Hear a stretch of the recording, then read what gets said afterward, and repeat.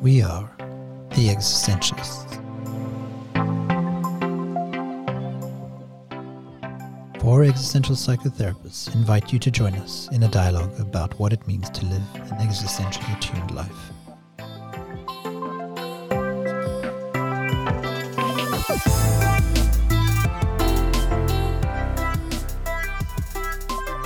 Your hosts are Xavier Williams, therapist in Vancouver, Canada. Janelle Drisner, therapist in Edmonton, Canada. Chelsea Stenner, therapist in South Surrey, Canada. and Mihaela Launanu, therapist in Vancouver, Canada. Hello and welcome to the 14th episode of our Existentialist podcast. And today we're going to be talking about a concept called inner consent, which I think is, as far as I'm aware, unique to existential psychology, psychotherapy, certainly a big feature of existential analysis, and really something that I personally think is central, probably the core idea really of what it is to be an existential therapist. And we will explore about what it is, and really it's about when we can say yes or when we choose to say no, and can we fully consent, and looking at it from a very much a felt inner sense. And we'll take you through it kind of in a bit more detail and then offer some examples, both personal and clinical. And hopefully everybody's going to be able to, at the end of it, maybe ask themselves one or two questions and really say, do I say yes to this or do I say no to this? Yeah, and maybe we can start by offering more of a description or how do we understand inner consent? What is inner consent?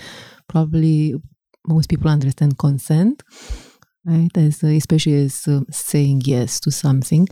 But what about the inner part?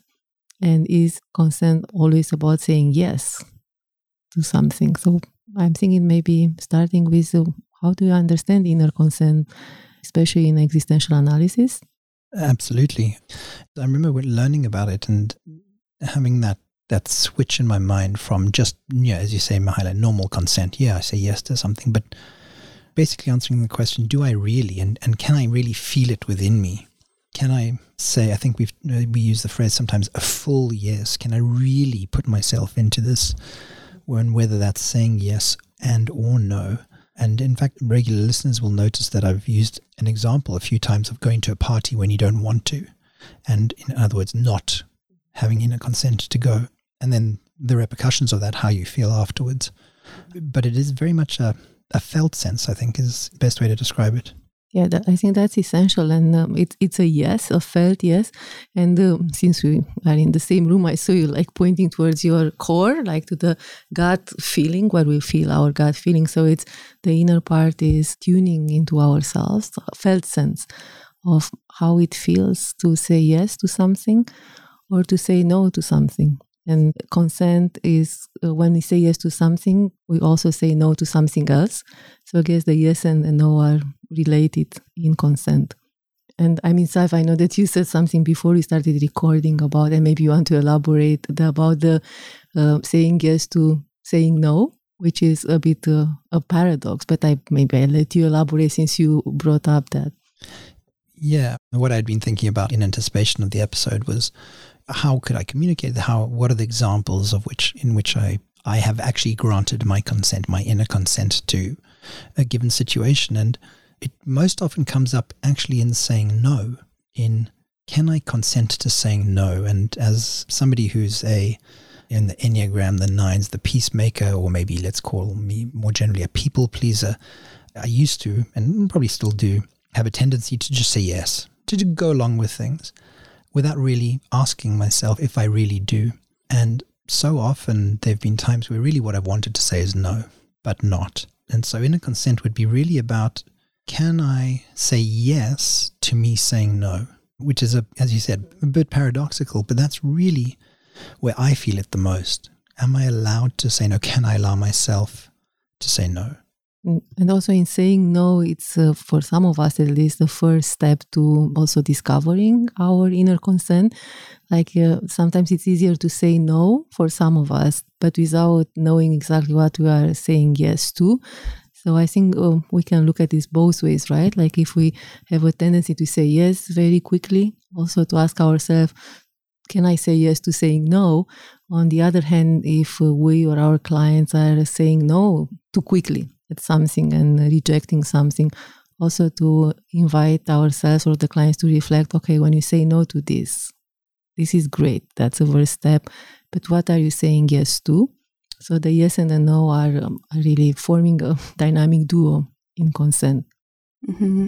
And I think to deepen that a little bit, just practically, to kind of ask yourself and reflect as well, to what things do I say yes when I feel no, and what things are easy for me to say yes when I feel it's a no inside, or what things am I more compelled to give my yes or my no to when I actually feel something different, because that could be a difference too. I know for me, if somebody's with me and asking for help, then I feel, even if I lack capacity and internally it might be a no, not because I don't want to help, but I may not be able to, or it would stretch me too thin. But in those types of situations, I'm more inclined to render my consent void and give my yes when I don't really mean it. So then, is that really giving a yes? I'm wondering if maybe we can break down, when you guys talked about earlier, the felt sense, like the felt sense of yes. Perhaps we could provide our listeners a bit more of a description of like, what is that felt sense? Because there is a yes that is, like Zav said, people pleasing, or it's just purely a verbal agreement. And then there is a deeper rooted yes that's really arising from us, that to me seems like it would be very obvious to tell the difference. But I actually think that is a capacity we have to develop, or an attunement to ourselves to actually be able to tell, is this something that I am truly saying yes to? So I'm just curious about, any of you want to share, like, what is your experience of that felt yes when you know you're giving your inner consent?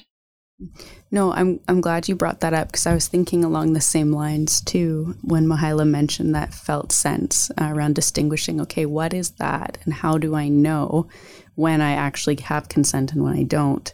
For me, when I think back on experiences of having that consent and giving my yes, it feels like a gathering or a mustering of myself inside, not in a forceful way, but there's a vitality to it. There's something a little bit more energetic to it, that there's a rising of some sort that I can feel and sense. And it also feels like there's almost a little bit of relief in it as well at the same time. Does that mustering or that rising, like when you said that, it made me think about, it created a movement in which you would want to go toward, or there was maybe attraction toward whatever you were saying yes, that movement would then propel you toward. Mm-hmm. Yeah, it feels like a mobilizing type of experience or energy. And also, thank you, Chelsea. Yeah, that's my felt experience.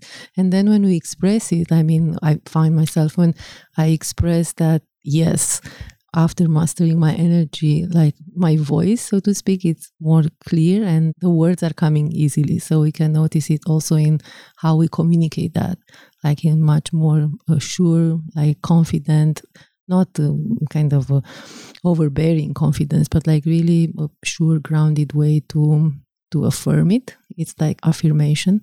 And then after arriving at that decision that this is my position, this is what I say yes to, there is also a sense of lightness, a sense of like, yes, this feels right. This is good. Yeah, lightness is very much that feeling that I know when I feel light, I've consented to it. I'm good with that decision. And then I like your words there, Chelsea, kind of a mustering, because that kind of leads into the kind of the second part in my mind is when I do really give inner consent to something, then I can throw myself into it. I can really fully show up. For example, the example that sticks with me and that really kind of reinforced it for me. I remember once we were supposed to go to watch a soccer match with some friends, and But that night there was some family dinner that my mother-in-law had arranged, and somebody was going to come and cook and show us how to cook curry and everything. I really enjoy curry, but previous experience had taught me that having curry with my in-laws was a bland affair in the literal sense, as in no spices, which to me is futile for curry. And I went along because I felt obliged. Well, initially. And I remember getting onto the SkyTrain and not wanting to go. I really wanted to go watch the soccer match with my friends, and they were texting me and everything, having fun. And about halfway down, I asked myself these questions, like, do I really want to go here? Why am I going? And why am I not doing what I wanted to do? And I came to a position where I was able to grant myself consent to go to this thing that I didn't really want to go to in the first place. And then was able to throw myself into it. So I stood with this chef, like right at the stove, and I did everything with her. And I was really there. I didn't just kind of sit and wait to be fed. I really kind of threw myself into it. And I was only able to do that because I had sat and asked myself, can I consent to this? Yeah, and I think sometimes that's a beautiful example. And in that example, it sounds to me that you are really fully there, like you consented. But there are also situations when we cannot consent fully.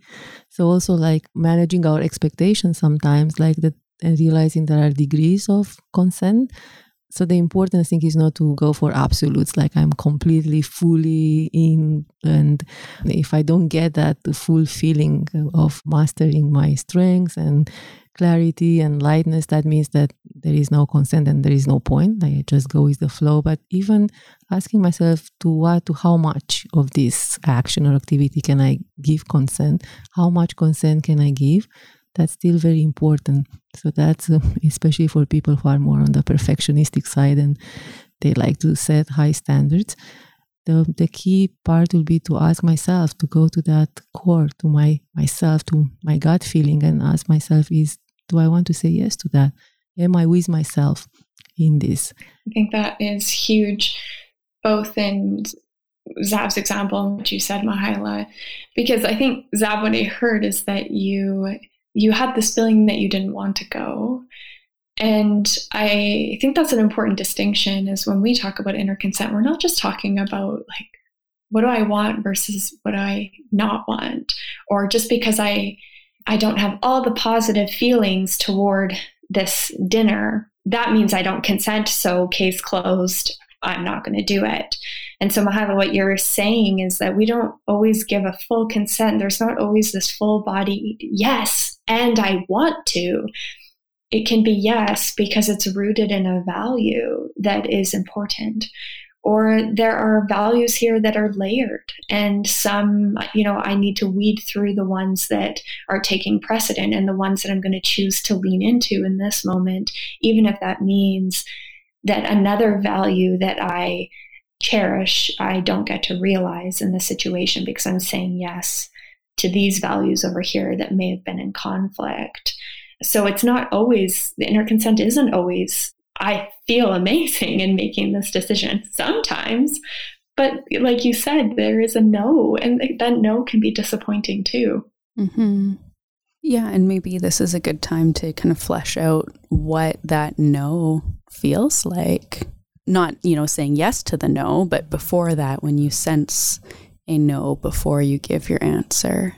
Yeah, I think for me, it definitely also felt like still in my core, like there is a resistance, like a wall coming up, like it's a hardening of some sort. Instead of opening myself to the possibility of whatever it is, I find myself closing in and becoming hardened.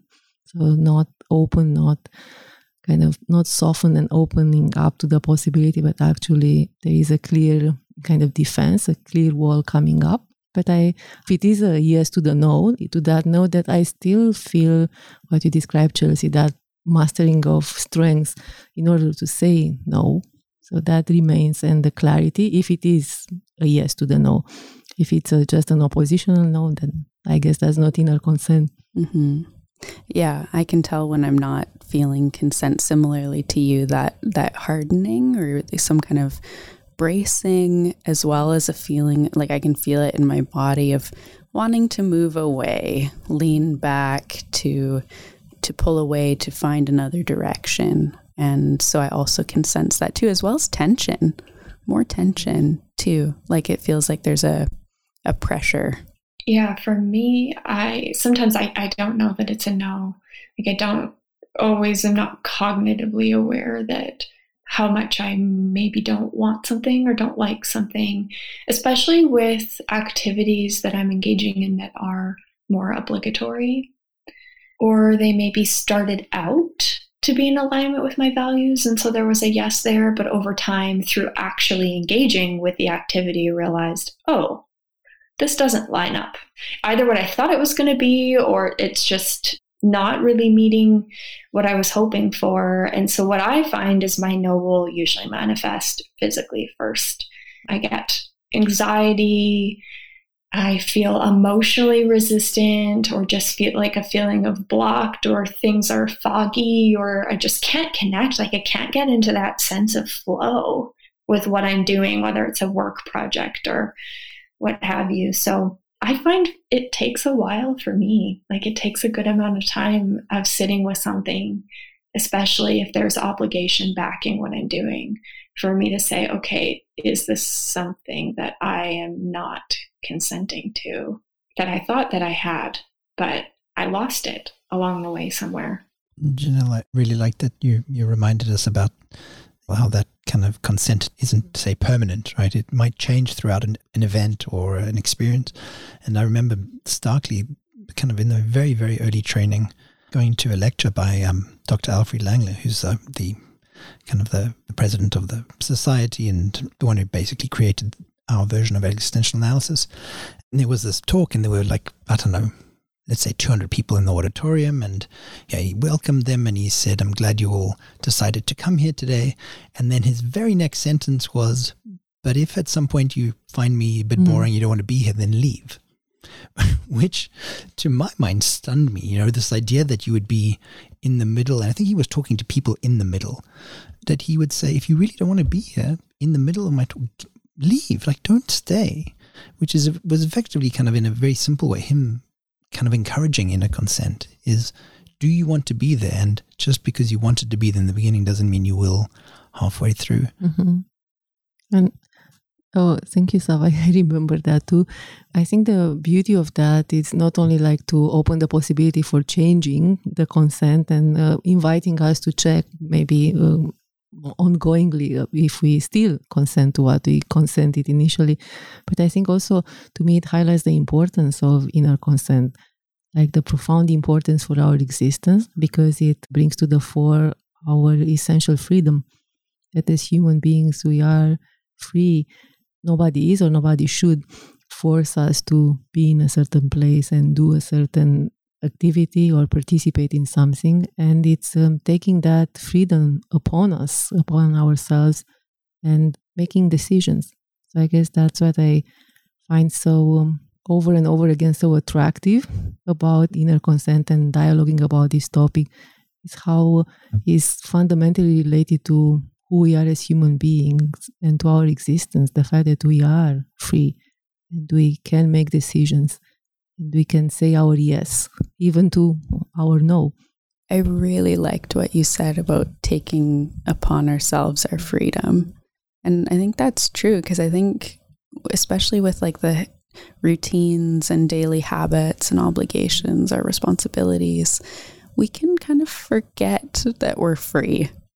And forget to stop and pause and ask and be in dialogue with ourselves around that, to really go, just because I eat oatmeal for breakfast every morning, am I giving like my consent to this actually? Or am I taking the time to really not use, but to take upon myself that freedom, like you said? Yeah, and we can also ask for inner consent even in routines, like even in eating oatmeal, like to check with ourselves, do I still want to do this every morning? Maybe yes, maybe this is an important ritual, which is fine if you find yourself free in that, but also to ask for our inner consent in other kind of routine, perhaps menial, everyday tasks like taking the garbage out, doing the dishes, the things that perhaps not everyone enjoys. And trying to do those with an inner consent mindset, Like, can I say yes to this? Just to pick up again on something that Janelle said about how some things, particularly if they're kind of obligation related, that they take you time to sit with, to really develop your answer to your, do I consent to this or not?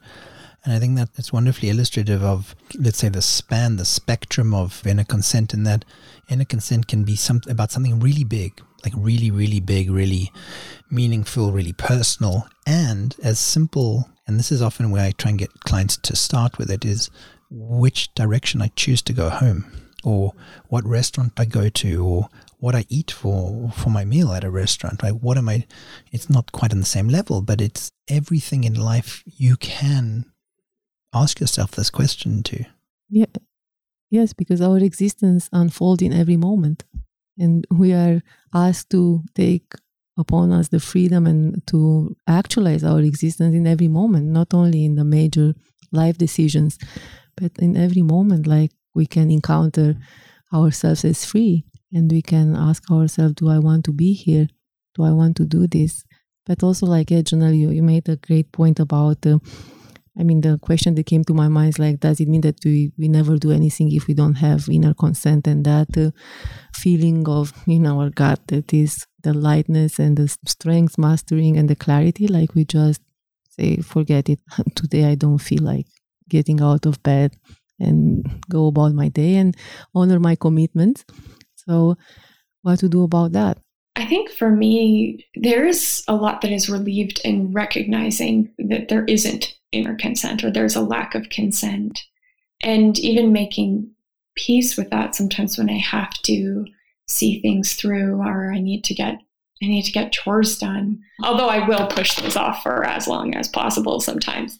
But when life things happen, or I made a commitment and it is honoring to that person to follow through, I do try and connect with, is there a value in this that I can consent to?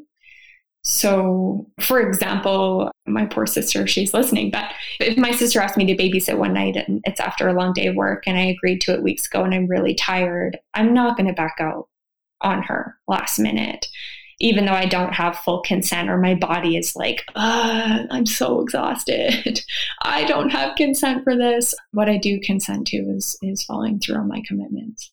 And I do it. And I, like Zav, I think that's a great attitude of like finding a way to throw yourself into it. And then, of course, my nieces and nephew are fantastic. So it's always great.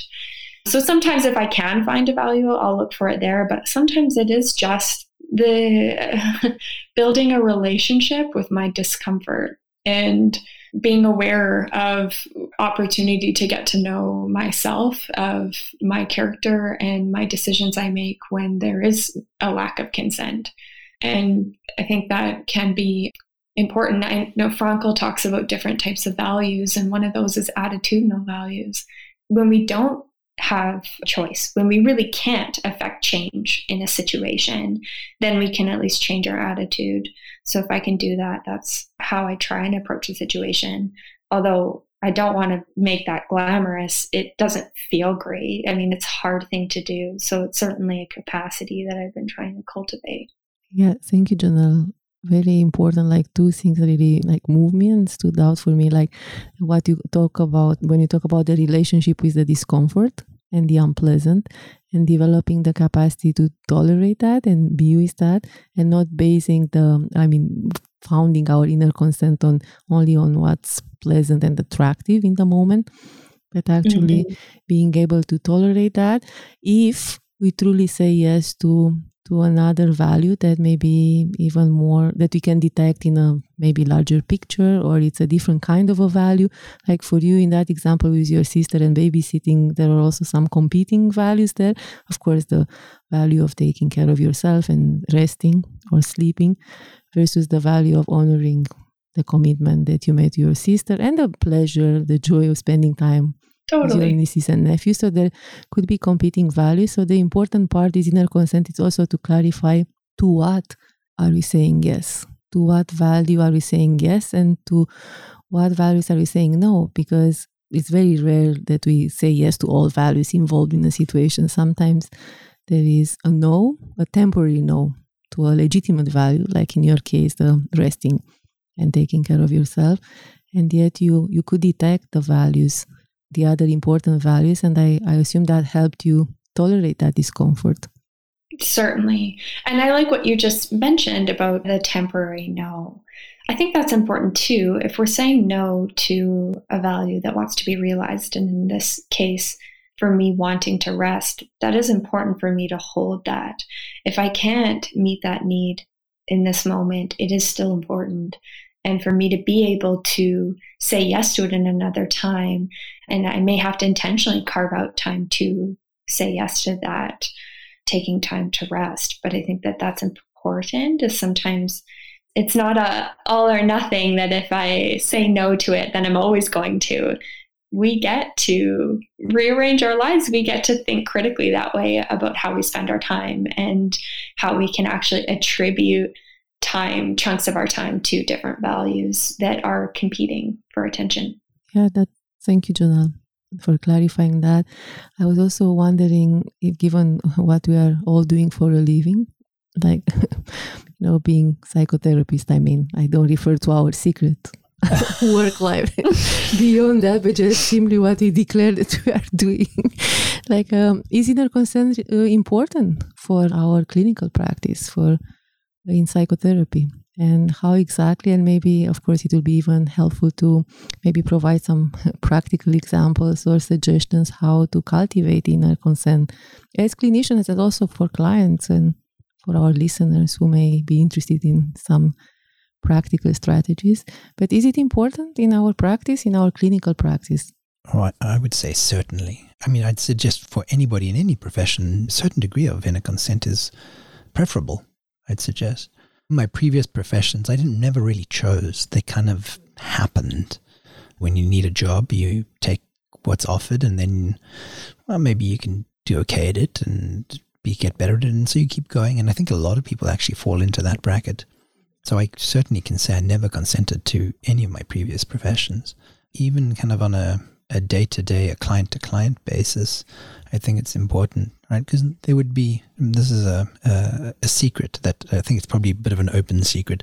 Not every single client is a fantastic client. Not every single client's an easy client. Not every single client is somebody you would want to be friends with, right? Which, not getting into ethical questions here, but in order to really be present, to really care for your clients, to really want to help them, I think inner consent has to be present. And I think for a lot of us, it probably is there, maybe not quite automatically, but largely. We don't have to think really hard about it. But sometimes, maybe on a particular day, maybe if we're struggling with a particular set of issues, even over a whole period of time, I'd be hard-pressed to do this without it, I think. And what I hear you saying is that inner consent provides this foundation for your work, that when you're working with clients that you jive really well with, but then when you're also working with clients that are maybe more challenging for you, that inner consent provides that capacity to continue to turn toward your clients and to put yourself into the work that you do and to say yes to it. Yeah, you said it a whole lot better than I did. Thank you. Tried to help you. And from also, like, thank you, Saf. That's really important to realize that for us as therapists, and we also, it's so important to have consent to what we are doing. And indeed it is, I like what Chelsea said in another episode about our profession, is that we are asked to, we wake up as human beings and we are continuing to be fully human, or try our best to be fully human throughout our day in any encounter with clients. And I think it will be incredibly difficult. It is, because open secrets, right? It's obviously, it's not always like in my practice, I'm not always in every single moment at my very best. Of course, there are moments when I, like any human being, even being a human being means that I am maybe perhaps more tired, or there are challenges. But I really appreciated what you said, Sav, that I go back to that place asking myself, do I want to do this? Do I say yes to it? Do I find my freedom in choosing this? And so far, it's very reassuring that I say yes to this, but it will be incredibly difficult. I don't think it will be possible to be a good therapist without having inner consent to this, to being human with other human beings. Yeah, I agree. At least I think there are certainly days that have been harder, or that it's been harder for me to connect to the consent, or I'm not feeling it. However, then having encounters with clients really does reignite that, like feeling how meaningful the work is. It is certainly an igniter of a big yes to this work. So I am grateful that this job is so meaningful. But I've heard from clients, and I think that many therapists have had this experience of clients coming to them after not having a good experience with other therapists. And I think I get that sense sometimes when I listen to clients talk about what was unsatisfactory for them in their last relationship. And I would imagine that there probably wasn't a full consent of the therapist, or they just couldn't say yes to seeing that client and to committing to understand where they're coming from, to understand what's going on. And like for me on my lesser fantastic therapy days, I certainly become more explanatory. I don't even know if that's a word. I explain more often, or I instead of like dipping into that phenomenological attitude and the slowing down and the attentive looking and the attentive listening and the really understanding, I explain or interpret or analyze. And I don't think that leaves as much room for encounter. And so I can tell, I've noticed, at least for me, and my pattern is like, on the days where I'm maybe struggling to feel that consent, whether it's because I'm tired or what have you, is that I notice a difference in my therapeutic presence. Janelle, I completely agree with you. I notice the same thing for myself as well. And I think sometimes when I have noticed that just taking that little break in between sessions to kind of reestablish my sense of consent, because I think the work that we do, especially and particularly phenomenologically, it requires so much openness and so much attunement, where in order to do that, the consent is vital. Like if we even compare like the embodied experiences we were talking about earlier, where Mihaela said when she, doesn't feel consent, there's this hardening that happens, or this wall that comes up. And I've felt that too. And that wall is detrimental to the openness and detrimental to the relationality. And so I think, just to concur with everything that we've said, I think consent is vital in our profession. And I'd actually be curious to explore, discuss, maybe not necessarily even in the therapeutic setting, but just generally what the dangers are of not living with consent. Yeah, like it's not living my life, like living life based on other rules or obligations, duties, without ever finding myself in my life. And I think it's extremely dangerous in therapy in particular, because of the reasons that you mentioned and the vulnerability that exists there. But I think that's a great danger, like not knowing myself, not finding myself, not being present in my life, with my life, and then with other human beings, including clients. Then we're at risk of disconnection, of maybe being disconnected from ourselves and not being able to give that consent, but then experiencing disconnection from others. And I say this, I was thinking about what I was saying about people pleasing earlier, and how if you're always saying yes, or acquiescing is probably a better word, without really having your consent, then you don't ever get to show up. People don't really get to see you. And then they don't get to interact with you, and thus you don't really get to interact with them because you're not really there. And that has potential for disconnection and loneliness, I think, and quite profound loneliness. I suspect a lot of clients, and presumably a lot of listeners, will maybe be able to have a memory or sense of what I mean there, where you haven't, you just felt like you've missed. Really missing your life, like missing yourself, missing your life, and leading to feelings of loneliness and meaninglessness. Yeah, and I think fear, like this, if I were to look at the ways that I'm not giving consent to my life, that may bring an impetus to change. That may actually force me to make a decision or a conscious decision of, am I going to live my life in alignment with my values, or am I not? And do I like the fact that I'm not? Now I have to live with that understanding and that knowledge. And that can be really an uncomfortable position for people. I think ultimately fear of change. And we've talked about how scary it can be to live authentically, which of course inner consent is such an important part of authenticity. So without that, it is difficult to live authentically without ever giving consent. And I think too, like even looking at phenomenon like anxiety or depression, like you were saying, Janelle, that the anxiety that you can feel in your body is sometimes that no being expressed where that consent isn't there. Or maybe a depression, like that loss of meaning, feeling lost in general. Who am I? I don't know what I like anymore. What do I do even? It can really have such devastating effects on a person's life. Absolutely, Chelsea.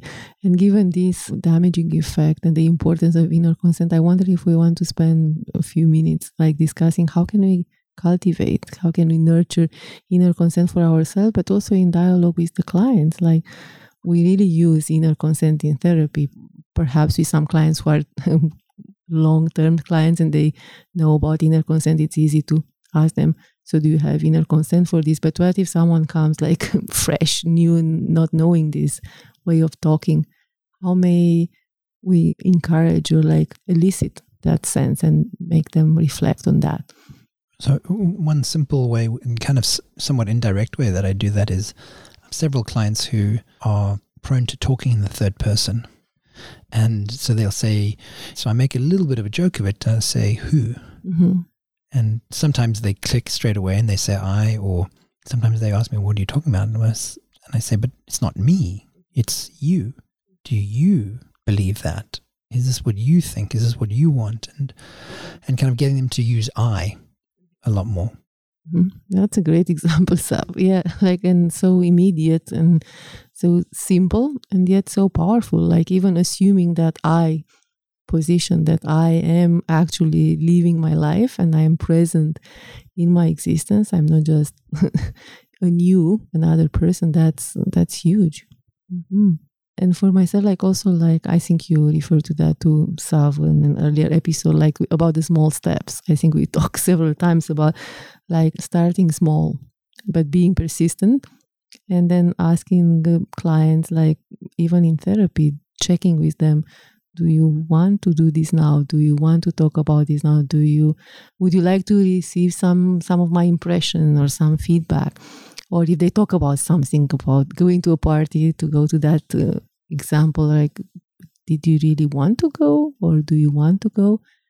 And helping them to come to that feeling of consent or not. And for me, sometimes a gateway that I'll use to cultivating it with a client, especially if they're really unsure, is to reflect on the past. Like, can you tell me about a time where you were all in, or you had to make a really difficult decision and you came to a decision? And then from there to unpack what that experience was like, kind of bringing that experience into the room or that memory into the room by asking, okay, so how do you know you were all in?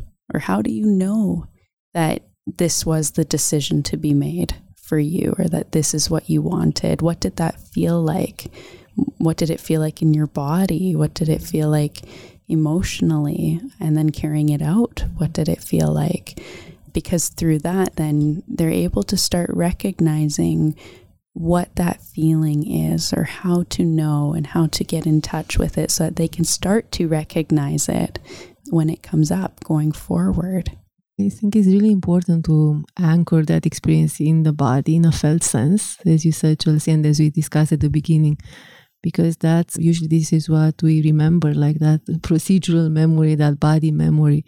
So it's important to have that resource there and to for our clients and ourselves to know how it feels like when we say a full yes. And then even if there are degrees of yes, it's still important to kind of assess them, to feel them by referencing that felt sense of a full yes. So very important. So definitely not staying at the intellectual level and at the cognitive level, but what do you feel it, and trying to get to that gut feeling, that felt sense. Yeah, even funny you said not to stick at that intellectual level. I was thinking for people who tend to be more cognitive, more thought rather than feeling. One of the ways that I do it is I have a conversation with my gut, if you like. I almost kind of imagine like there's this little version of me who sits kind of somewhere around my solar plexus, and I ask him, am I consenting to this? And then the response obviously won't be verbal, but it will be some degree of feeling exists. And so a continued dialogue with that helps. And certainly I'm dead serious when I say I imagine this little guy. I mean, like that's how I have my dialogue. Wow, that's very intuitive, very vivid. Like now I would try to look for the little. So, that points about the importance of inner dialogue, like training towards ourselves and really having this dialogue that could be imaginary, but could be a real dialogue when you take turns.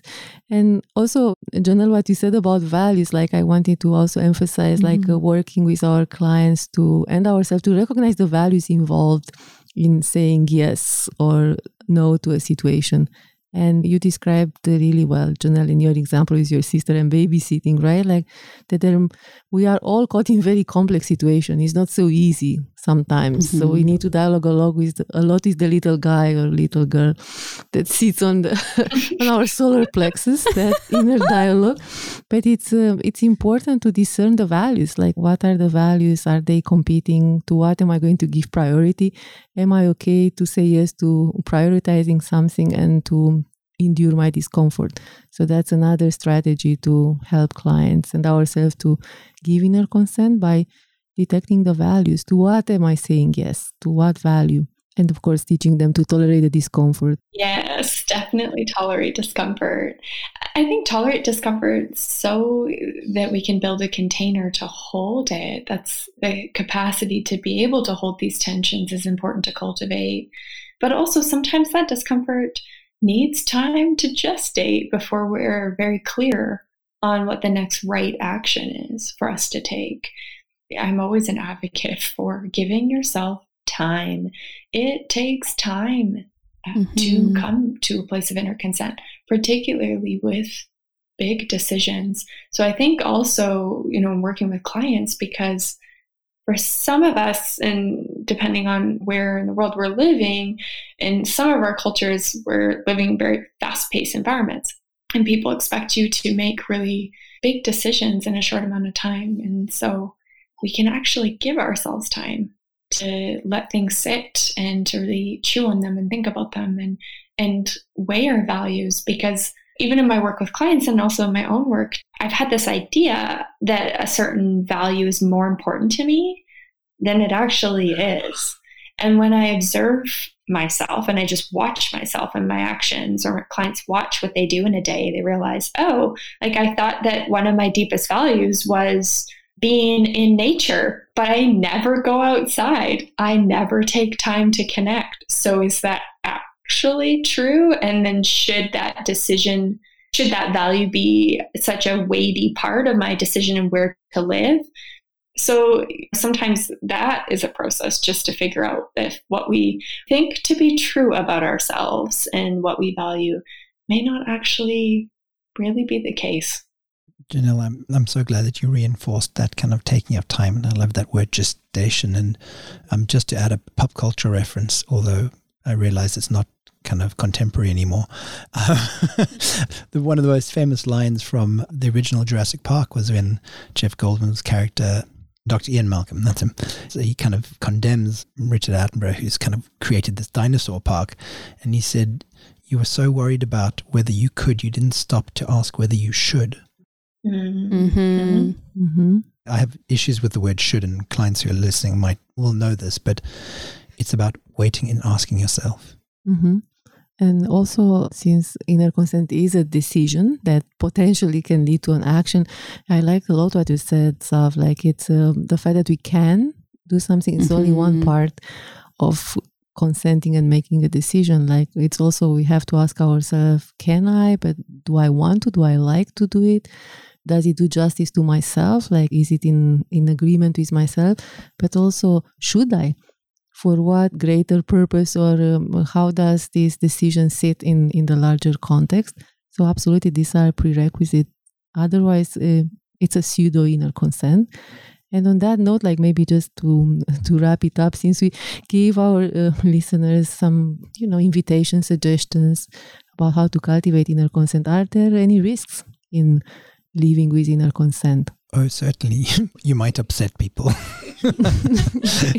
If you, and there are risks. And I remember having this experience when I was 23, and I decided, this is way before I even knew what inner consent was, to not write a master's thesis in a previous degree, knowing full well that I was going against familial ideals of education, and actually being okay with that.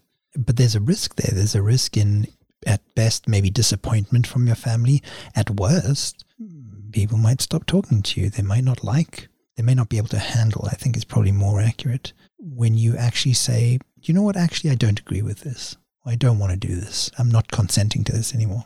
Oh, absolutely. I can echo that.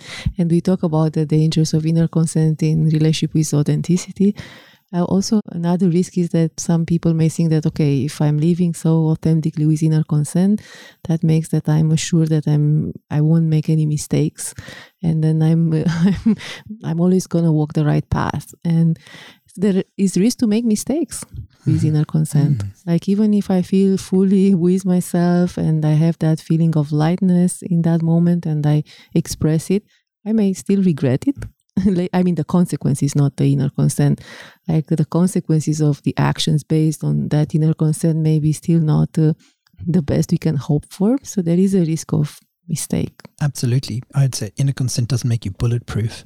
But what it does do, and this is something I tell my clients, is that when you've made a decision with inner consent, you are better able to handle the consequences, even if they are negative. I think that's really powerful, what you just said, because for me, I was just thinking about one of the risks of inner consent, particularly if you haven't been living with it for a long time, is that your life may change drastically.